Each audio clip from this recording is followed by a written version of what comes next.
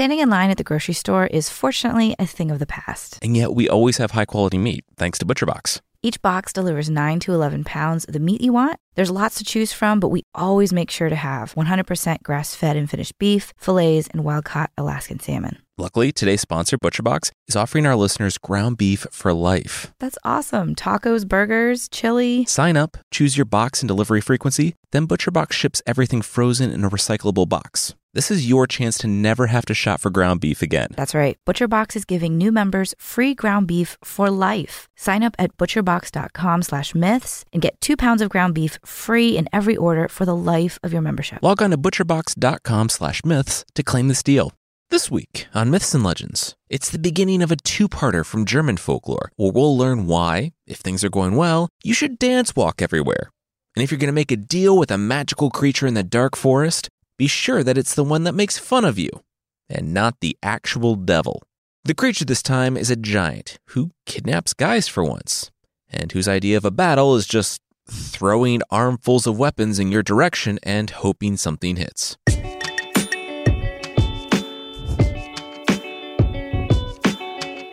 This is Myths and Legends, episode 240A, Man of Glass. This is a podcast where we tell stories from mythology and folklore. Some are incredibly popular stories you might think you know, but with surprising origins. Others are stories that might be new to you, but are definitely worth a listen. Today's story is a literary fairy tale by Wilhelm Huff, published in 1827, around the same time as the Grimm stories. This one is set roughly in the 1700s, in what would come to be known as Germany. It's an interesting story, because not only is it a very cohesive story in its own right, not always the case for folklore on this show, but it was analyzed by Swiss psychoanalyst Carl Jung, so we're going to be able to do some deeper dives than normal throughout the story. It looks like it was fairly popular in the mid-20th century, because not only did Jung look into it, but 2 movies were made in 1924 and 1950. This is a two-parter. As much as I wanted to make it a single episode, the story is worthy of the extra space. Today, we'll jump in with Peter Munk, a young man with a good job, loving family, and a roof over his head. So why does he feel so discontent?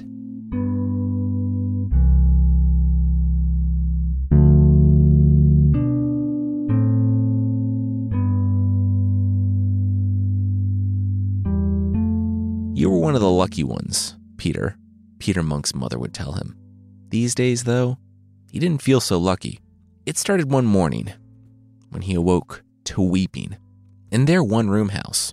Through the curtain that designated the bed-sized space that was his from the rest of the house, he heard his mother's weeping, muffled by the quilt that she shared with his father. Peter laid there, staring up at the thatch. His father was dead. He had heard those coughs shaking the man's chest each night for weeks, seen the black sputum that had ruined countless handkerchiefs. His father had been saying he was dying for a long time. Now, his body had caught up with his fears. As Peter laid in the dark, he had these moments. He wouldn't mourn his father. Not yet. There would be plenty of time for that over the next few days. For now, he would mourn his dreams. Dreams of getting out of this village, of maybe going to university. He was smart, capable. He didn't know what the future held, or he hadn't known last night. Now, he knew exactly what it looked like. This morning, he was his father. He was a charcoal burner. He would have to support himself. He would have to support his mother. By the time he could hope to be free, the world will have passed him by. He stayed there staring up at the thatch for a while after that. Then he took a deep breath, parted the curtain, and embraced his mother and his new fate. That was 5 years ago. Peter's hands were rough now. He didn't have much time for reading anymore. He had plenty of time for thinking, out in the forest. While he gathered the wood to be turned into charcoal, days turned into seasons, seasons to years. If he didn't have so much time to think about it, it might not drive him so mad. He heard the bells of the village, scooped up the rest of the wood for tomorrow's fire, and hurried toward town. He didn't want to miss them. Big Ezekiel, Long Solomon, called such because he was tall, and the Dancing King. Peter leaned in the shadow at the corner of the tavern, nursing his cheap ale, and watched the three. They weren't the only ones who went to the tavern on Sunday nights. But man, the life they must lead. The chair creaked under Big Ezekiel as the man settled in. With a grin, he reached down and brought up a fistful of florins. Gold coins clattered out onto the table. Ezekiel ordered a round for himself and his buddies. They had the best wine, the nicest clothes. Peter slid his hand into an empty pocket, one that was, quite literally, hanging on by a thread. Peter looked back to the men at the table. They must be the luckiest men in the world, and Peter had no idea what they did. The Dancing King, named such because he was the best dancer in the ballroom, Peter had learned that he had been apprenticed to a woodcutter. He didn't look like a woodcutter's apprentice anymore. Rumor was that he had found gold sunk in the Rhine River, like something out of the old legends. Peter didn't know if it was a good thing or a bad thing to go each Sunday, if it got him through the week, or if it made Mondays that much more difficult. But he couldn't help himself. Every Sunday he would sit there, far off, sipping at beers he couldn't afford, and dreaming that he had a life like them. But he, Peter, he was one of the lucky ones, or so his mother said. It was all superstition. The Glass Man. He lived in the forest and only showed himself to those born on a Sunday between 11 and noon. Peter's first cries had rung out alongside the noontime church bells on a Sunday, 19 years ago. If you found the Glass Man and you sang out a simple poem, you could ask 3 wishes of him. Days passed. Weeks. Every week wasn't harder. His life was still good, relatively. It was just the same. He saw Ezekiel, Solomon, and the Dancing King each week at the tavern. And the week that had felt not amazing, but not terrible to him, was tarnished by what he could have had. This continued until the week after his 20th birthday. His mother found him in a suit one Saturday afternoon. He said he had finished early. There was a friend in the city he needed to see about a prospect. He didn't know if it would pan out, but, well, he had to try something. His mother looked at him in his Sunday suit. Okay, just be careful out there. The king's soldiers were always looking for men they could press into service for the crown. Peter smiled. He knew the routes through the Black Forest that none of them did. I mean, he had been traveling it alone since... His shoulders slumped. His mother patted him on the shoulder. She missed him too. It was dangerous, but she trusted her son. His father had raised him well. Besides, she could see that he needed something. He wasn't content with this life. And by now, she wasn't sure he would ever be. She gave him a hug and watched him break the first rule of the Myths and Legends podcast.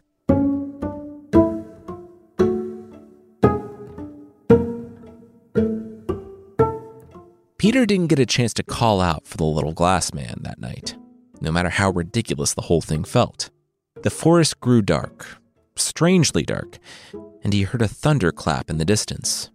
The fir trees, where the little Glass Man lived, were at the highest point in the forest, and he was still a half a day's hike when he needed to seek shelter. He didn't quite break Rule 2 about going in the scary house in said forest, because while it was a cottage in the dark forest, it didn't look all that scary. By the way, for anyone else who wants to tempt fate, they almost never do. And he knocked on the door. Silence fell inside as an elderly man, his daughter and son-in-law, and their 3 children looked on the well-dressed stranger with his hat in his hands. They brought him in, gave him soup, and told him under no circumstances was he leaving tonight. Oh, the storm? Peter asked between slurps of soup. The family shook their heads and threw the door bar down. No, Dutch Michael. Peter slurped his soup again and looked at the serious faces. Eyes stuck to the windows. Follow-up question, I guess. Who is Dutch Michael? The grandpa was the first to break into a laugh, slapping his knee and tugging at his beard. This kid, his jokes. Peter shrugged. Sorry, no, he had no idea who Dutch Michael was. The family's smiles dropped from their faces. Oh, wow. Okay. Story time then. If, like me, you were holding out hope that Dutch was his first name, like Dutch Vanderling, and things were not about to get moderately racist towards people from the Netherlands, well, folklore's gonna folklore. We'll just call Dutch Michael Michael. And, oh yeah, he's literally the devil. He showed up in the Black Forest decades ago as an overly tall woodcutter who wanted to help people. Into sin, he also wanted to help them cut wood and stuff. And when the wood was cut, they floated down the Rhine to the Netherlands, where they sold it for money so they could do more sinning. The devil is all about that sinning. Anyway, when the woodcutters were broke and sad, Michael went back to the Black Forest to be Lord of the Forest. This was 100 years ago. And he's just been hanging out in the forest for 100 years? What has he even been doing? Peter asked, draining his bowl. The elderly peasant shrugged. Giving people bad luck, making deals with people. If there's one thing the devil loves more than sinning, it's making deals. You don't play the fiddle, do you? Peter shook his head. Outside, the storm had ceased. The grandfather said that tomorrow, Peter could be on his way. He could have a warm spot by the fire tonight. The old man handed him a small hay bale for a pillow. No sense in giving Michael more of an advantage than he already had.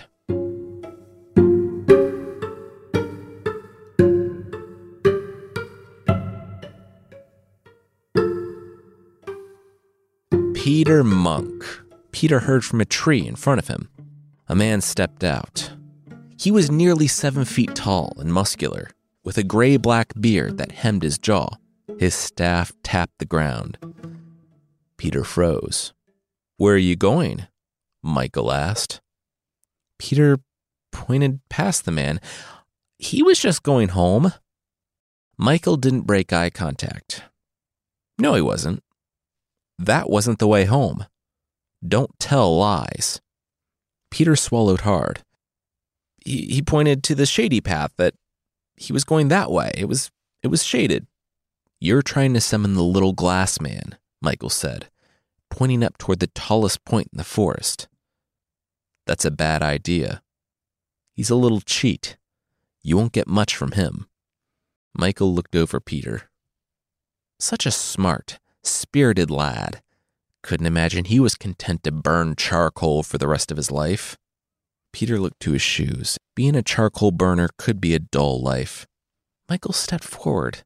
It wasn't wrong of Peter to think that way. Let's change that. He stuck his hand into a bag at his side. He knew Peter envied Ezekiel, Solomon, and the others. And that was understandable.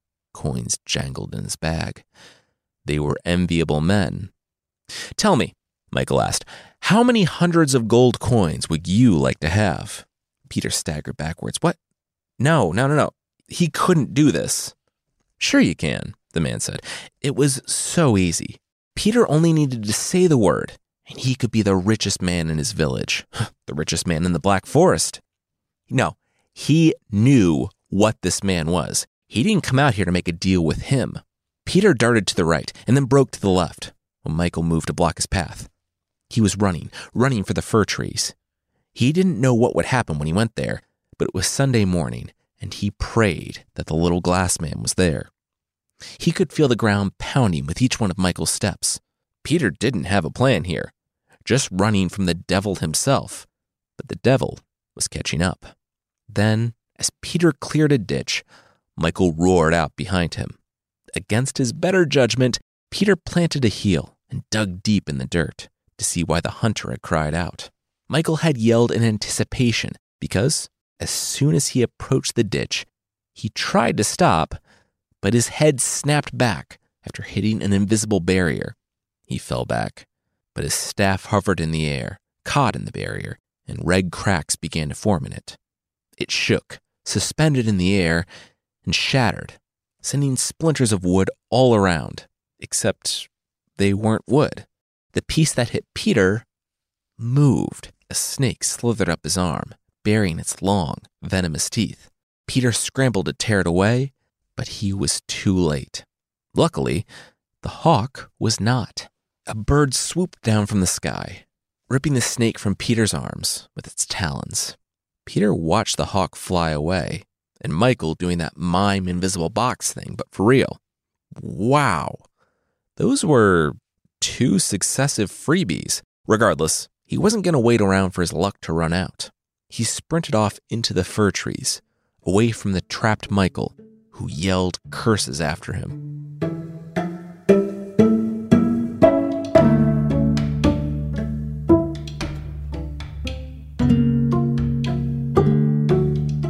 We'll see Peter meet a meaner stranger than the actual devil in the forest, but that will be right after this.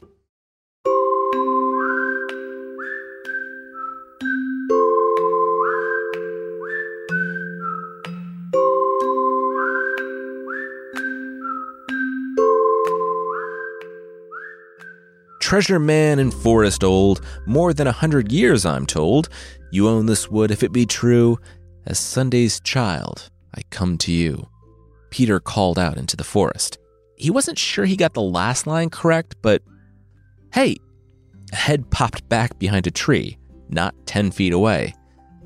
I saw you, Peter said, feet cushioned by the needles as he walked. No, you didn't, he heard. Yes, I did. Also, I'm talking to you. Are you the little glass man? Wait, do you actually exist? The little glass man emerged from behind the tree. Peter was incorrect when it came to the poem. It was almost there, though. Also, he said that Peter just met Dutch Michael, the actual devil in the forest. Meeting the glass man shouldn't come as that much of a surprise, the little glass man said. Also, he wasn't actually made of glass, but his shoes, coat, and hat were all made of colored glass, and he puffed a blue glass pipe. He took a handkerchief out of his fabric trousers, because not only do glass pants make it really uncomfortable to sit down, but they kind of defeat most of the purposes of wearing pants. He mopped his brow because he seemed to always be sweating. Thanks for that back there, Peter said, pointing a thumb over his shoulder. The little glass man smiled. He was happy to help.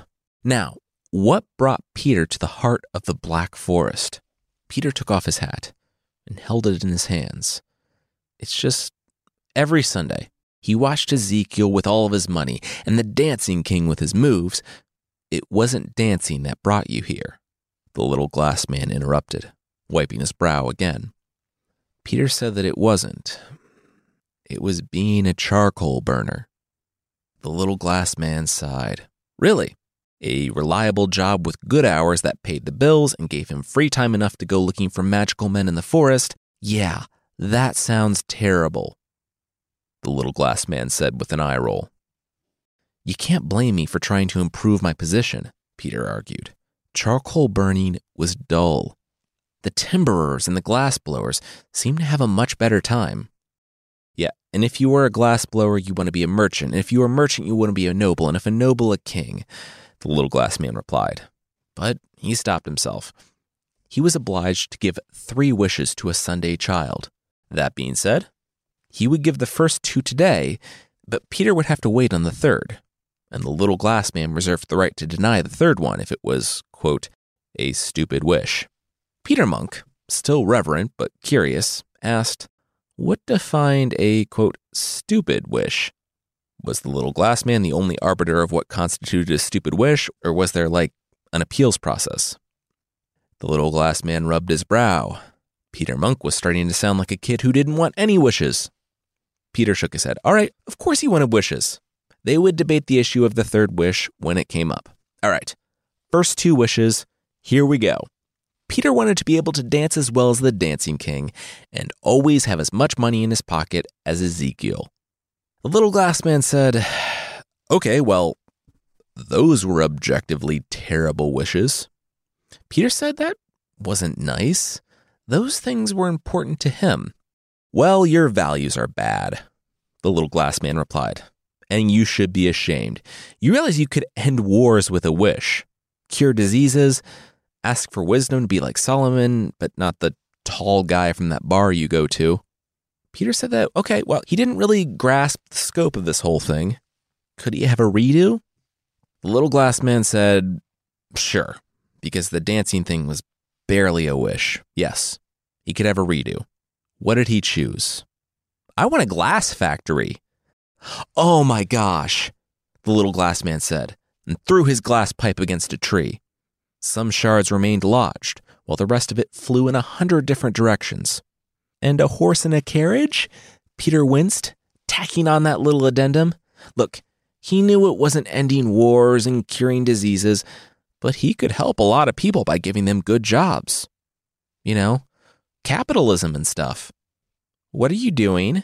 The little glass man said to Peter, who stood facing the black forest with arms wide open. He said he was preparing to receive his glass factory. The glass man pulled out a slip of paper and a bag of gold. Did Peter think he could just make a glass factory? Whatever. 3 days ago, the owner of the largest glass factory in the Black Forest died. Peter Munk was to go to his widow and to make a fair offer. Peter heard a neighing behind him, and his carriage pulled up. I guess the little add-on had worked. The little glass man pulled out another pipe and lit it, saying that he would be seeing Peter again for his third wish, after he had gone through many life experiences and learned some hard lessons and whatnot. Peter said, great, that was great, as he inspected his new horses. The little glass man nodded. Yep, that was about as much attention as he thought Peter had paid to him. Good talk. Oh, and if you ever come to me for money again, I'll string you up by your neck, the little glass man actually said in the story as he puffed his pipe. Peter nodded. Great, sounds good. Thanks, LGM. Actually, wait, what? He turned, but in the little glass man's place was a cloud of smoke. When it dissipated, he was gone.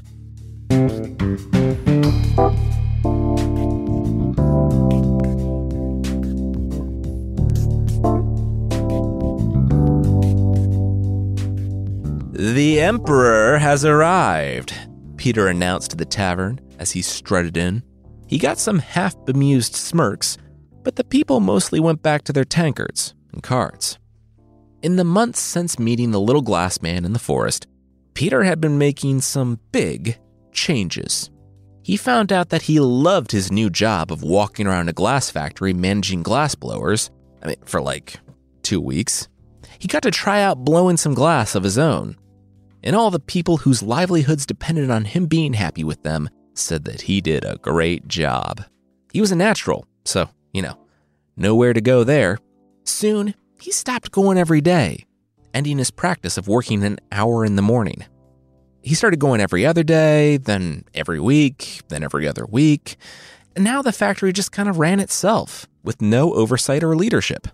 Dream job. He needed a hobby in the meantime, so he started replacing work time with tavern time. He quickly trounced the Dancing King in a dance-off, after which he kind of only half-jokingly demanded fealty, and that the Dancing King get on his knees. Peter said that the Dancing King could retain his title, for Peter was now the Emperor of Dance. A really cool title that's even better when you give it to yourself, and then have to pay people to call you by it. Seeing as the first wish had been granted, Peter always had money in his pockets, the same amount as Ezekiel. So while he was a touch insufferable, with his constant Tobey Maguire Spider-Man 3 dance walking, he was a generous tipper and always gave to the poor. So everyone kind of got over the rest of the stuff. Despite wanting to be known for his dancing abilities, he soon became known, half mockingly, as the Gambler, which, maybe I'm missing something, doesn't seem like a terrible nickname. The story does get judgy about it, though. It's not that Peter was great at gambling. He was actually pretty terrible, but he just had so much money that, no matter his hand, he could always outbet everyone. The locals caught on quickly, and Peter only challenged travelers, not wanting to anger the people that he had to live by, until one night. It was a Sunday night, and both Peter and Ezekiel were relaxed after drinking their weight in wine, and they sat down across the table from each other. I'm not going to bore you with the obvious outcome. and the one glaring vulnerability of wishing that you always have as much money in your pocket as somebody and then winning against them in gambling. This whole thing was something Peter really wanted to sit there and savor. The man he envied so much that he would structure one of his 5 wishes around was losing to him in cards. The student had become the master. Once again, he didn't realize how paradoxical it was that he would choose to take all the money of the man whose money he always had the exact amount of until he slid all of his winnings into his pocket. Ezekiel, face in hands, looked up. That was everything. Could he ask Peter for just a small loan to pay off his rent this month? Peter dipped his hand into his pocket with an, "Of course." But then he himself froze. Yeah, he always had as much money as Ezekiel, and since he had made Ezekiel destitute, he was now destitute. His hand came out empty, and Ezekiel shook his head. He couldn't believe Peter's selfishness, to have all that money, yet refuse to help out someone in need. Peter begged him to wait, but no one believed him. Even when he showed them his empty pockets, they were convinced that it was some sort of wizardry, that he had transported it home by magic. Ezekiel said he would tell everyone in the Black Forest that Peter was a wizard, and he would probably be burned. Peter was still too shocked by his turn of fortune to respond, but Ezekiel and his buddies gave him a parting gift, a punch in the stomach and a tear in his jacket, before throwing him out on the road. For a couple of days, Peter prayed that Ezekiel's luck would turn, so that his own luck would turn, but it never came. Then, his mother, who had a whole side story of her own that we're not going to go into, but now that she had money on behalf of her son, refused to sit by her old friends in church, wanting to associate with, quote, a better class of people. Both Peter and his mom had some growing to do, I guess. Anyway, his mother turned to him. Doesn't he, own a glass factory he never visits? Peter sat up straight. The glass factory! Of course! The next day, he left for the glass factory.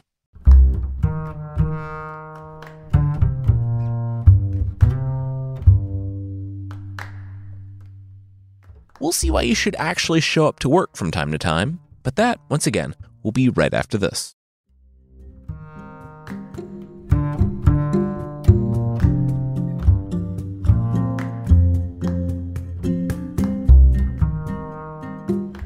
Peter heard the breaking glass before he saw what remained of his glass factory.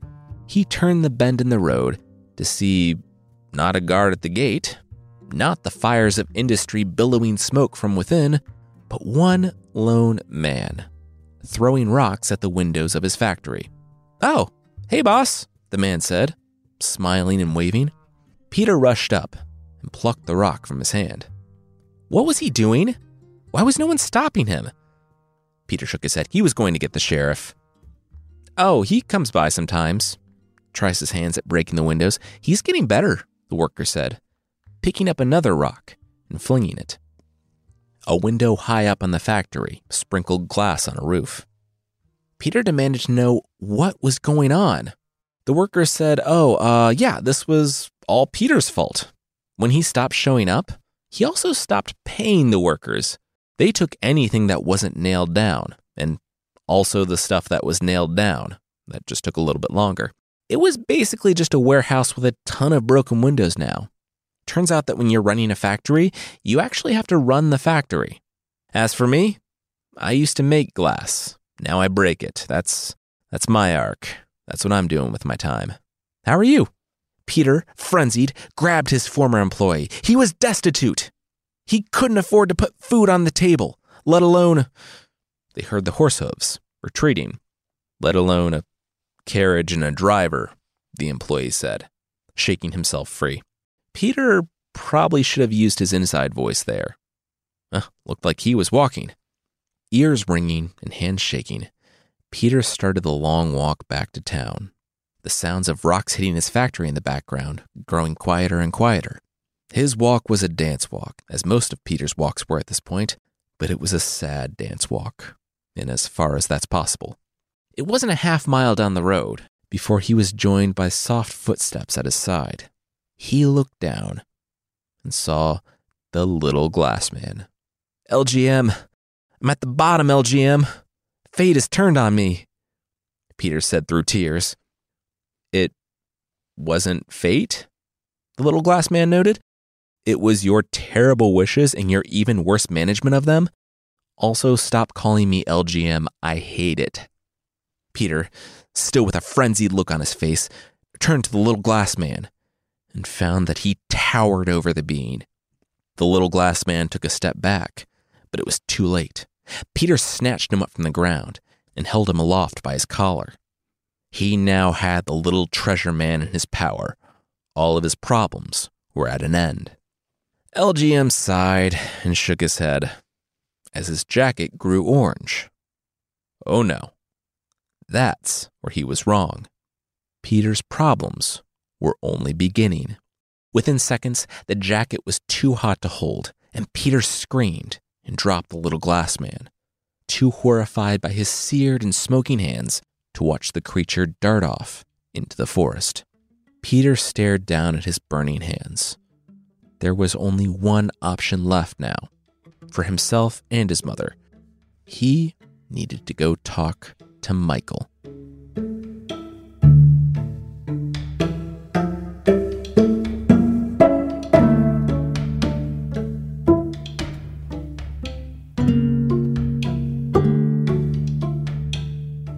That's where we'll leave it this week. Next week, we'll finish out this tale and hear what the famed psychoanalyst thought of the story. If you'd like to support the show, for less than the price of a 2022 Pooping Pooches wall calendar, you can get extra episodes and ad-free versions of this show that don't cater to the people who see the awkward face of a dog pooping and go, yeah, I want to make this my 2022. I want to look at this all year. Check out support.mythpodcast.com for more information on the membership, not the dog poop calendar. By the way, we don't get any sort of commission for this, but you all have actually led to a few of these items selling out. So, great work, everyone.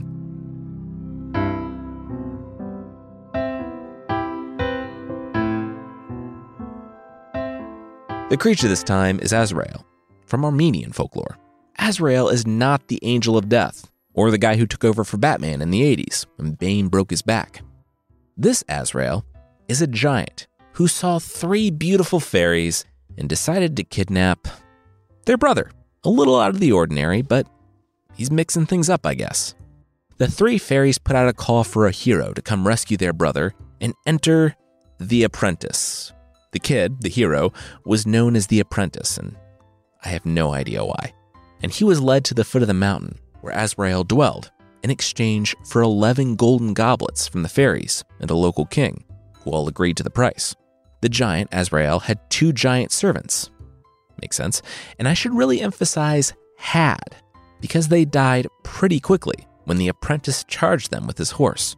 Azrael was roused from his nappy nap by the apprentice's challenges, and the battle began.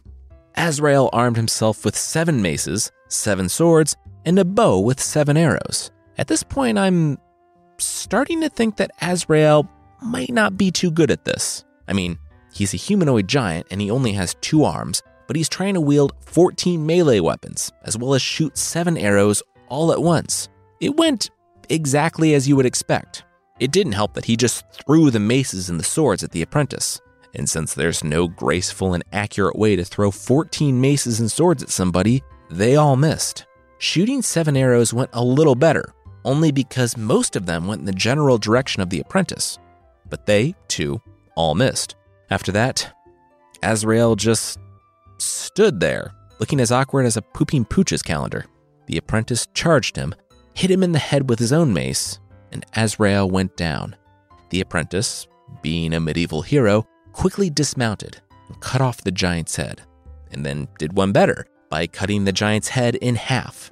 At that, the giant cried out. The apprentice looked down. What? He can still talk? The giant said yeah, he was a magical medieval giant, so it wasn't weird that a cross-section of his head could still produce speech without lungs or vocal folds. Hey, though, would the apprentice do him a solid? Would he just cut his head in half again and put him out of his misery? Because he was going to die anyway, whether from bleeding out from his head being cut in half, as you do, or from the apprentice's mercy. He would rather do the latter. So, how about it? do him the favor of cutting his head in half one last time, do the good hero thing. The apprentice looked down and, nah. The giant blinked, or I guess winked is more accurate. What? Come on, be the good guy here. The apprentice asked, why? So the giant could heal from all of his injuries if he cut his head one more time? Maybe use one giant weapon instead of 14 this time? The giant said, what? No, who told the apprentice that the giant healed when his head was cut like 3 times? That was a lie for sure. You know what? He should see how much of a lie it was and just cut the giant's head in half again. Apprentice, he moved outside of the field of view for one eye and the other's in the grass somewhere. Apprentice? But the apprentice was already waiting for the fairy's brother to come out of the castle. The 2 men got on a horse and left the giant to his fate, and the apprentice got his 11 goblets. I kind of hope, like in private, he took a cue from the giant and just tried to drink from all 11 at once.